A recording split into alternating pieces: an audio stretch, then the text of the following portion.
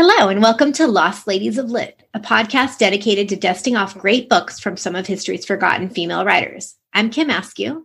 And I'm Amy Helms. We're best friends and co-authors of the Twisted Lit series of young adult novels, and we're on a mission to unearth some of the most entertaining authors you've never heard of. This week, we're going back a century to yet another incredible book we can't believe we hadn't heard about before, this one by the author Sui Sin Phar.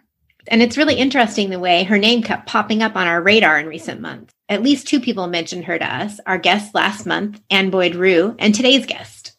And we're so glad they did. Clearly, great minds think alike and have the same taste in books. So let's raid the stacks and get started.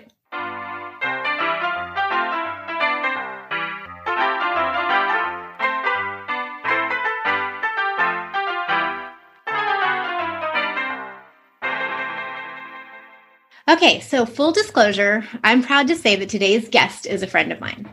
We've worked together for years. Her name is Victoria Namkung, and she's a journalist and author who's been featured in the New York Times, Los Angeles Times, NBC News, Vice, The Washington Post, USA Today, and InStyle, among many other publications. She's also the author of two wonderful novels, The Things We Tell Ourselves and These Violent Delights, and she has a degree in Asian American Studies from UCLA. Her master's thesis on import car racing and Asian American masculinity was published in the anthology Asian American Youth. Welcome, Victoria, and thank you for bringing this brilliant but relatively unknown author to our attention. My pleasure. Thank you guys so much for having me.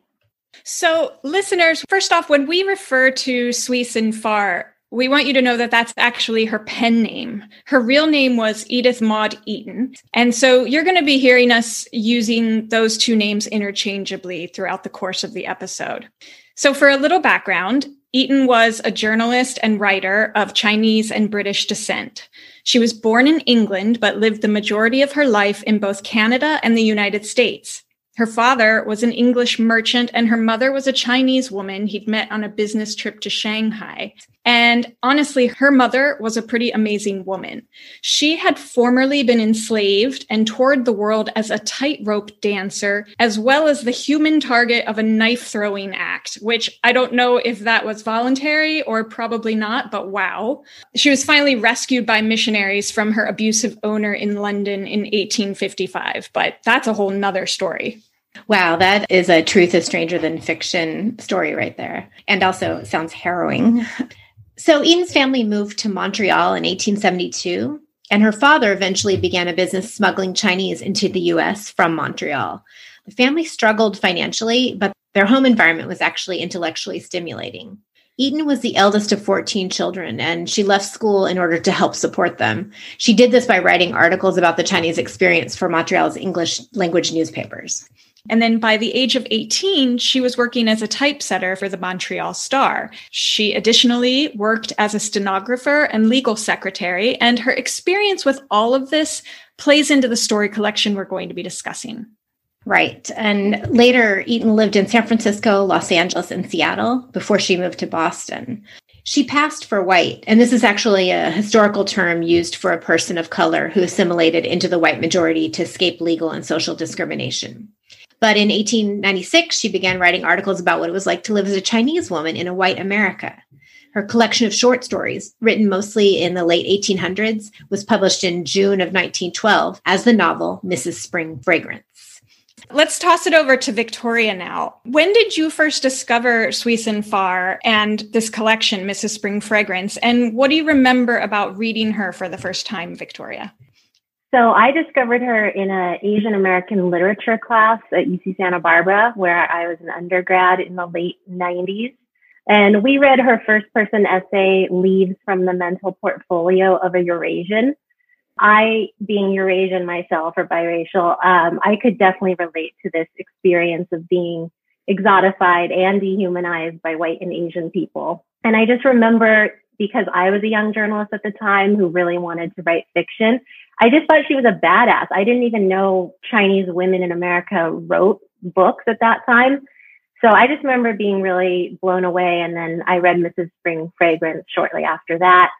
And some of those stories have really stuck with me, even though it's been more than 20 years since I read it. The story collection is actually the earliest known publication by a Chinese woman in the United States, and it's a window into the lives of Chinese immigrants living in Seattle and San Francisco in the late 19th and early 20th centuries. Eden's stories really humanized Chinese immigrants for her readers at a time when anti-Chinese sentiment was really rampant in America. I want to read a short passage from the book that really illustrates that. This is from the first story in the collection, which is all about Mrs. Spring Fragrance, the title character. She is a Chinese immigrant living in Seattle who happens to be visiting San Francisco at one point in the story. And a white American lady friend of hers asks Mrs. Spring Fragrance to accompany her to a lecture, the title of which is America, the Protector of China. So you can already imagine what this is going to be like. So Mrs. Spring Fragrance later writes home to her husband to recount the whole experience. And she does so with this amazing tongue-in-cheek cynicism. And I'm going to read that. It was most exhilarating, she writes, and the effect of so much expression of benevolence leads me to beg of you to forget that the barber charges you $1 for a shave while he humbly submits to the American man a bill of 15 cents. And murmur no more because your honored elder brother on a visit to this country is detained under the roof tree of this great government instead of under your own humble roof. Console him with the reflection that he is protected under the wing of the eagle, the emblem of liberty. What is the loss of 1,000 years or 10,000 times $10 compared with the happiness of knowing oneself so securely sheltered? Can we all just give her a slow clap right now for the sarcasm? I mean, love it. But then at the same time, it kind of is upsetting. Yeah, it's entertaining, but it shows a little of what the Chinese newcomers were up against. So both in terms of discrimination and in terms of Americans having this patronizing attitude toward them. So Victoria, can you add anything to this in terms of historical and social context? Yeah, so Chinese immigration in this country has had a very long and fraught history. It started when predominantly male immigrants from China came to the U.S. in the 1850s to try their luck during California's gold rush. And so they worked in mining. And then by the 1860s, around 15,000 Chinese workers were hired to help build the Transcontinental Railroad. And they also worked in agriculture and fisheries and as domestic servants and laundrymen. And so by the 1870s, there was a widespread depression in the U.S. And so this already brewing hostility toward the Chinese really reached a fever pitch. And you started seeing them vilified as immoral heathens who were a threat to white America. And this went on in speeches and cartoons and even in congressional hearings, which, may sound a little familiar today. And they were also rapidly expected to assimilate. And a lot of Christians wanted to convert them as soon as possible. So then various taxes and racist immigration laws came next to restrict their immigration. The most famous law is the Chinese Exclusion Act of 1882, which halted all Chinese immigration for 10 years and prohibited the Chinese who were here from becoming U.S. citizens. So this also prevented the reunion of families who were left back in China, wives and children. And anti-miscegenation laws in many Western states kept them from marrying white women as well. So the earliest Chinese immigrants certainly faced plenty of discrimination. The context you just gave already adds so much for me in terms of what I got out of this book. While I was reading the stories, I kept thinking to myself, I really want to go back now and start reading some nonfiction about this time period because there's just so much that I was unaware of. Like you mentioned, the detentions. The stories give such a slice of life into what these people were going through. And so, yeah, I would love to dig a little bit further with some nonfiction. And maybe you have some suggestions for that we can talk about later. But as delightfully charming as these tales are, they're also really ironic in a lot of cases, but also very dark and disturbing. A lot of these stories struck me, though, as surprisingly modern and feminist for that time period. And I was surprised by that. Yeah, I think a lot of her stories are an indictment of the just unrelenting patriarchy, both in the US and in China. So I think she's absolutely a feminist pioneer in that regard, just to accurately portray the Chinese community and the historical realities, including some of the atrocities committed by our government. And no one had done this to my knowledge. So while yes, some are slice of life stories, as you mentioned, others kind of feel more like a slap in the face. I'm thinking mainly of In the Land of the Free, which is about a Chinese merchant who's waiting at the San Francisco waterfront to welcome his wife and his 2-year-old son who are coming from China. You know, upon disembarkment, custom officials take the child away due to a lack of paperwork. And this expensive 10-month struggle ensues. In the meantime, the boy is sent to a missionary school and renamed, and the eventual family reunion is absolutely crushing. Yeah, as I said, a lot of these stories are charming and delightful, but this one was probably the story that I have been thinking about long after closing the book. It was just a gut punch for me. And it really reminded me of the awful and pretty similar plight facing families right now coming across our southern border. Yeah, the other story in Wisdom of the New, you really see the culture shock faced by the Chinese women in particular who came to the U.S. to join their husbands. So in this story, the wife character doesn't speak any English. She has no real life outside the home. And she's so scared for her child to assimilate to Western ways because that just challenges everything she knows and her whole identity. So the story also highlights the differences in how Chinese women and white American women were subjugated at the time. So I wanted to talk about the story, Its Wavering Image. In this one, a journalist woos the half-white, half-Chinese girl. Her name is Pan. And he's doing it in order to get her to reveal cultural secrets about her Chinese neighbors for a newspaper article he's writing. I thought that was really interesting because Eden was also a journalist and one who could pass as white. And she wrote articles about the Chinese experience in the U.S. Do you know if she felt any ambivalence herself about sharing the Chinese culture with non-Chinese readers? Well, I think her approach was very intentional. Like you said, she could have passed as white and just lived her life in a more privileged way, but she purposefully made her home within this Chinese American community and had a very deep interest in the lives of everyday Chinese immigrants. So I think by portraying multidimensional and realistic characters, both in the journalism and her fiction, it really was intended for a non-Chinese audience. I don't think the Chinese immigrants at the time would have been reading books or articles like these. So I don't think she felt an ambivalence per se, but probably just more of a duty to accurately represent as a counterpoint to all this widespread demonization that was going on at the time. As a writer, was it risky for her to go ahead and claim this Chinese side of herself publicly when she didn't have to? Or was there something going on in that time period where there was like a fascination with Chinese culture that it was maybe helping her as a writer? Do you happen to know?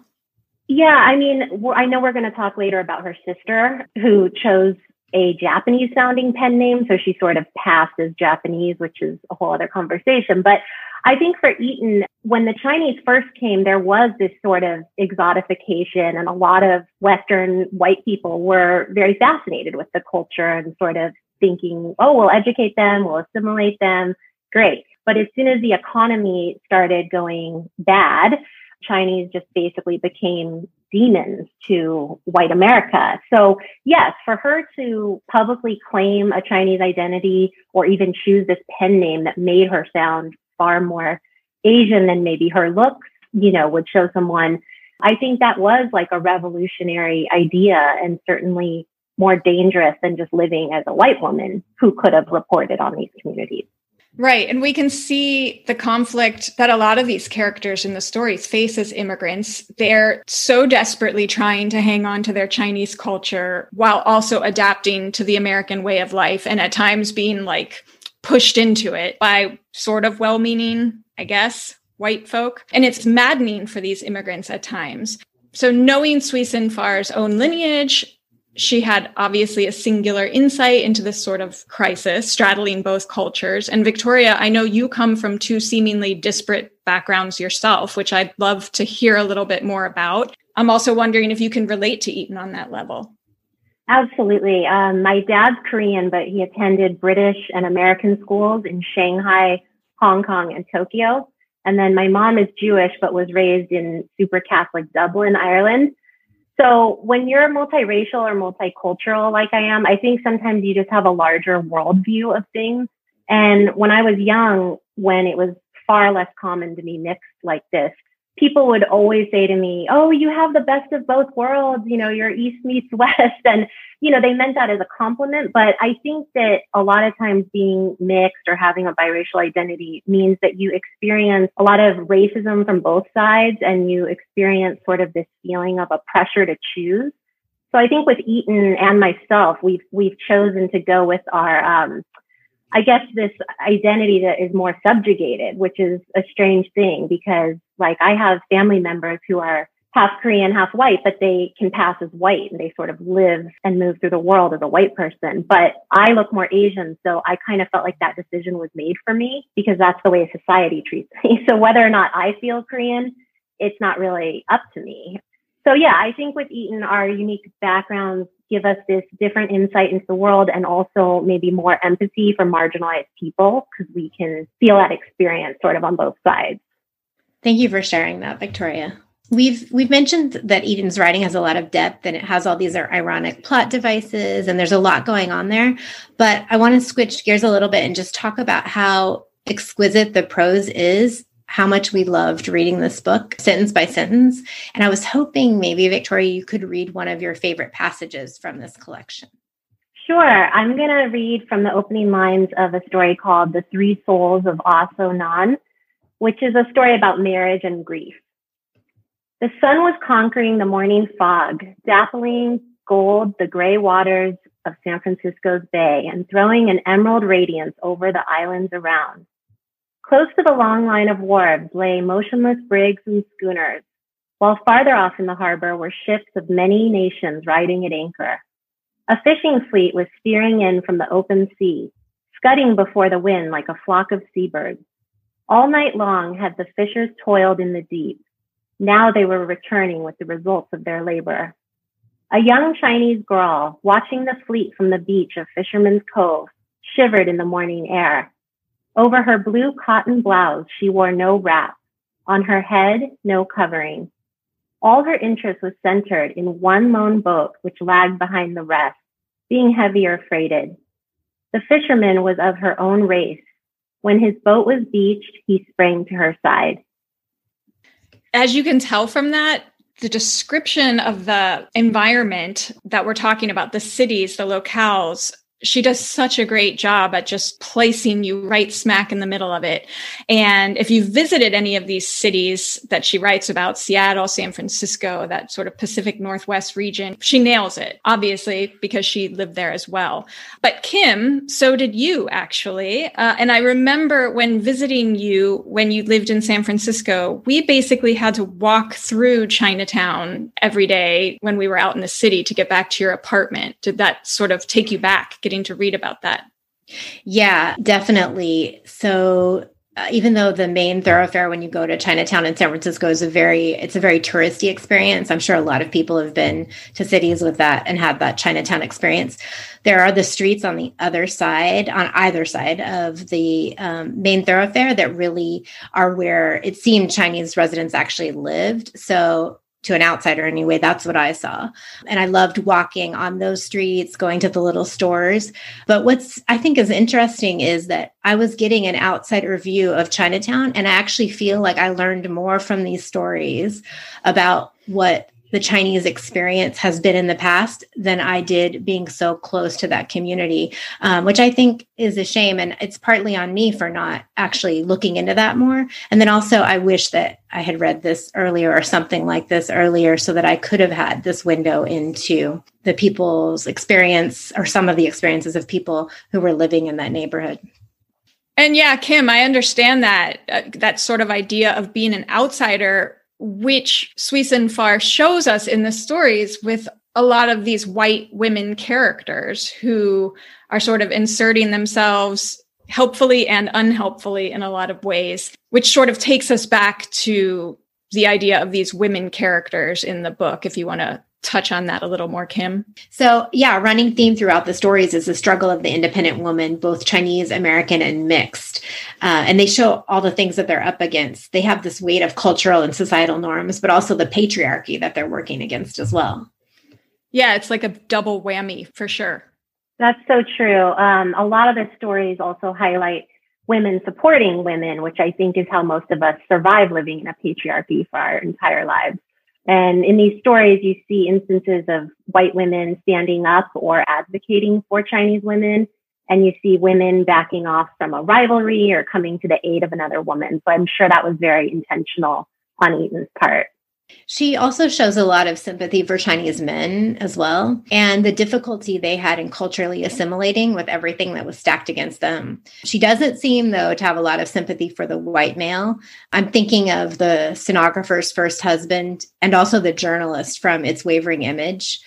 There's also the depiction of the American smuggler, which ties in to Eaton's father and the fact that he earned money for a while, sneaking Chinese people into America from Canada.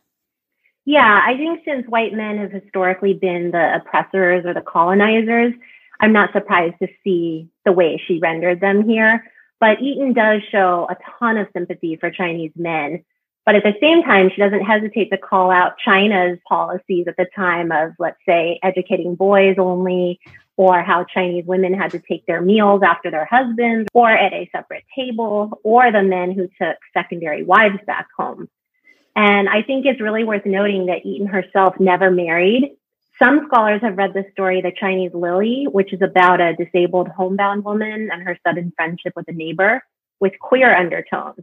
And I don't know if Eaton was a lesbian, but she certainly was more concerned with promoting and defending issues of gender and race versus the white men who already dominated society at the time. Oh, that's really interesting about that story you mentioned. I hadn't read it in that context, but now looking back, I'm like, yeah, I can see that a little.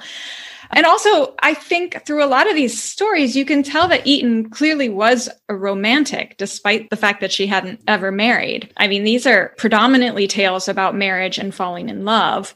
And the stories about the young couples struck me as really Shakespearean in a lot of respects. There was a lot of this star-crossed lover theme running throughout the stories, that Romeo and Juliet vibe, thanks to this tradition of arranged marriages that the younger people were starting to rebel against.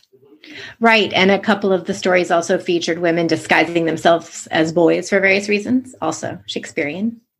Well, you guys are the experts on what's Shakespearean, so I fully agree. Everything's Shakespearean. We will find a way to work Shakespeare into everything when we have an opportunity. Totally understandable. We should also point out, though, that the second half of this story collection are tales of Chinese children. It takes a really kind of abrupt switcheroo halfway through. And these stories are really quick reads. They're morality tales. They're fun, but they're also in many ways as dark, I think, as the Brothers Grimm. I'm not sure how I felt about them as part of the full collection. I really liked the first half of this story collection a lot more.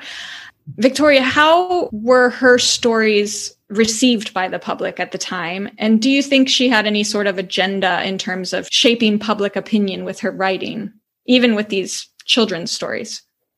Yeah, so she was able to earn a living from her writing and was very widely read in national publications, even until her death in 1914. So I would say she was quite successful. And, one of my theories is sometimes stories like this are more palatable coming from someone who has maybe a mixed background as opposed to being a Chinese woman with a thick accent or something like that.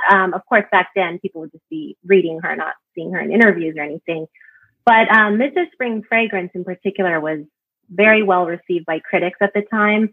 And I think it helped shape the reading public's opinions of the Chinese immigrants because this is just such a different representation compared to what was out there by the US government and politicians and people like that. So I think she did such a great job at just highlighting that Chinese immigrants have the same joys and pains as European Americans.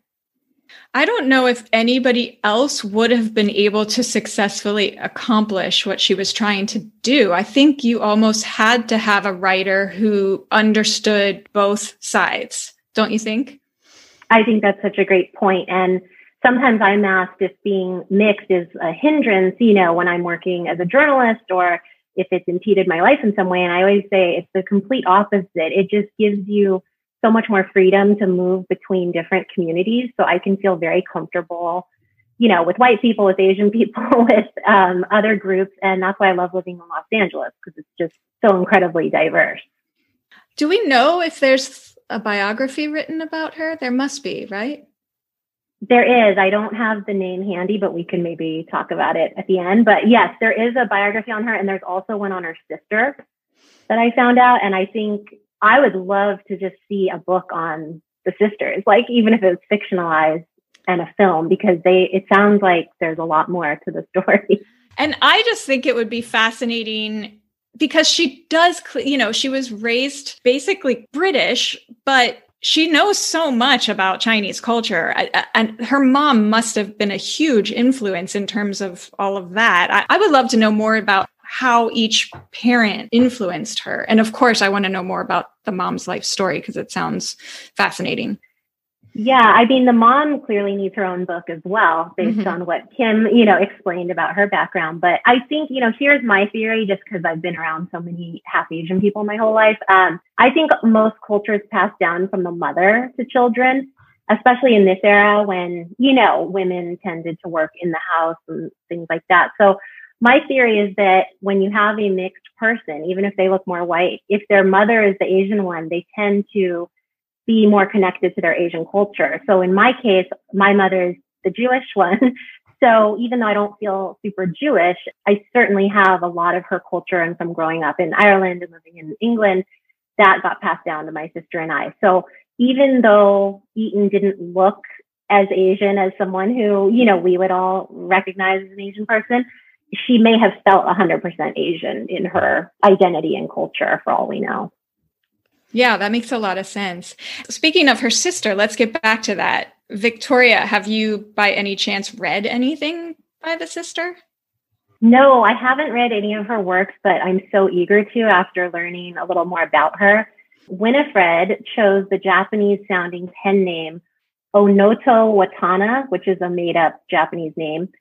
And I think she did this to protect herself from the scorn of the Chinese at the time. So by being Japanese, maybe she would be more successful and palatable. And she was capitalizing on her unusual looks. I saw some pictures where she's posing in kimono, which, today might be called cultural appropriation. So she essentially became Japanese and then wrote these lighthearted and risque romance novels and short stories. Her novel, A Japanese Nightingale, sold thousands of copies and made her famous. It was even adapted to Broadway and film. And she wrote other best-selling novels and was part of this New York literati scene. And then she also worked in Hollywood as a screenwriter. So both sisters found pretty real success. I wonder how authentic she was able to write, though. We should go back and look at some of those books, A Japanese Nightingale, and see, did she add in a lot of details? Could you tell that she was kind of faking it, as opposed to her sister, who added so many details that you were like, this is a Chinese lady for sure. Well, I'm sure you both noticed as you're reading, there's some language that Eaton uses that's outdated today, like the word Oriental. Now today we say Asian or Asian American.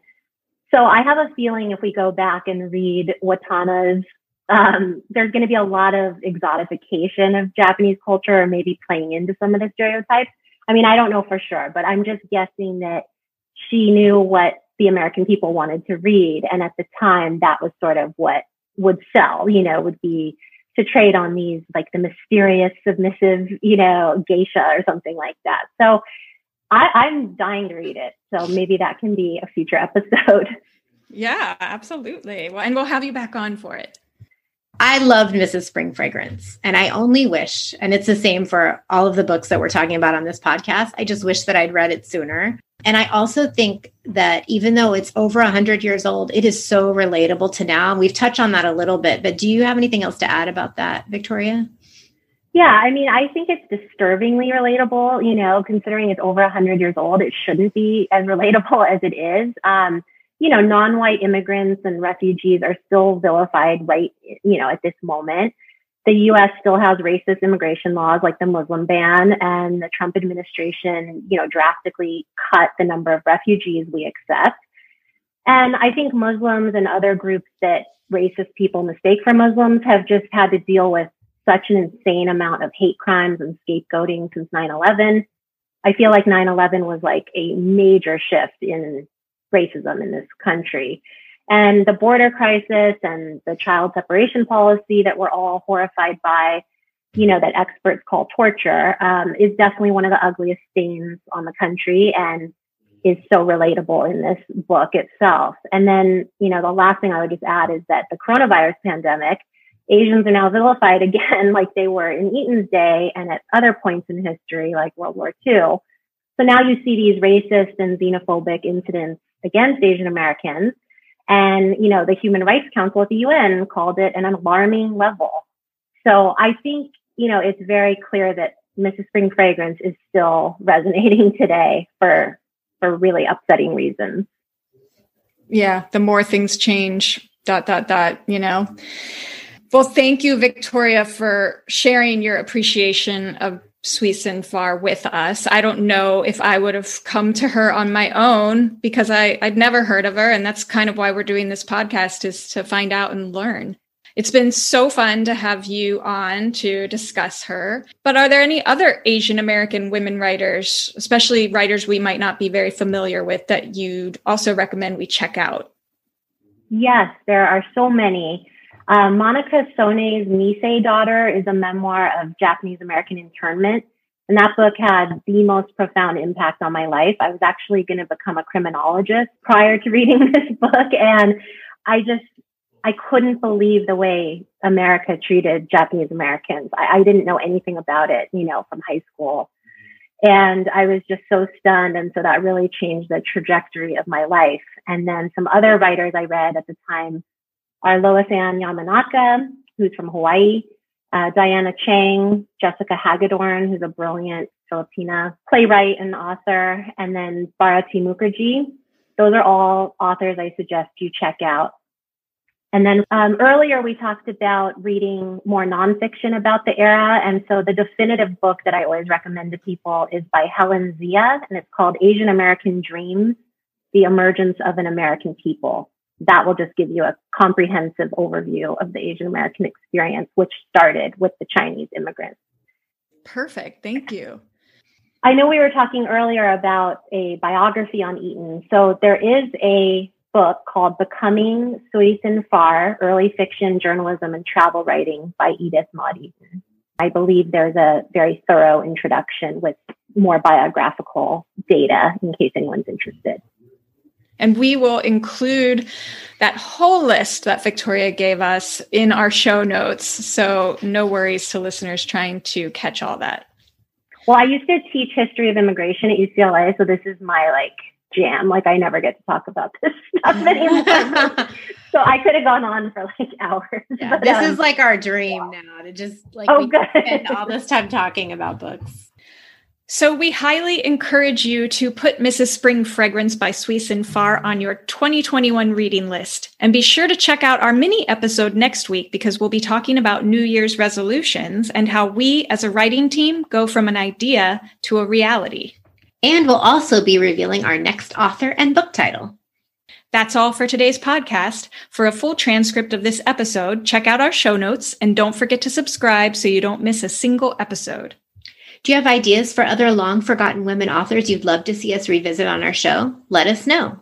For more information on this episode, as well as for their reading material, check out our website, lostladiesoflit.com. And if you loved this episode, be sure to leave us a review. It really makes a difference. Our theme song was written and performed by Jenny Malone, and our logo was designed by Harriet Grant. Lost Ladies of Lit is produced by Kim Askew and Amy Helms.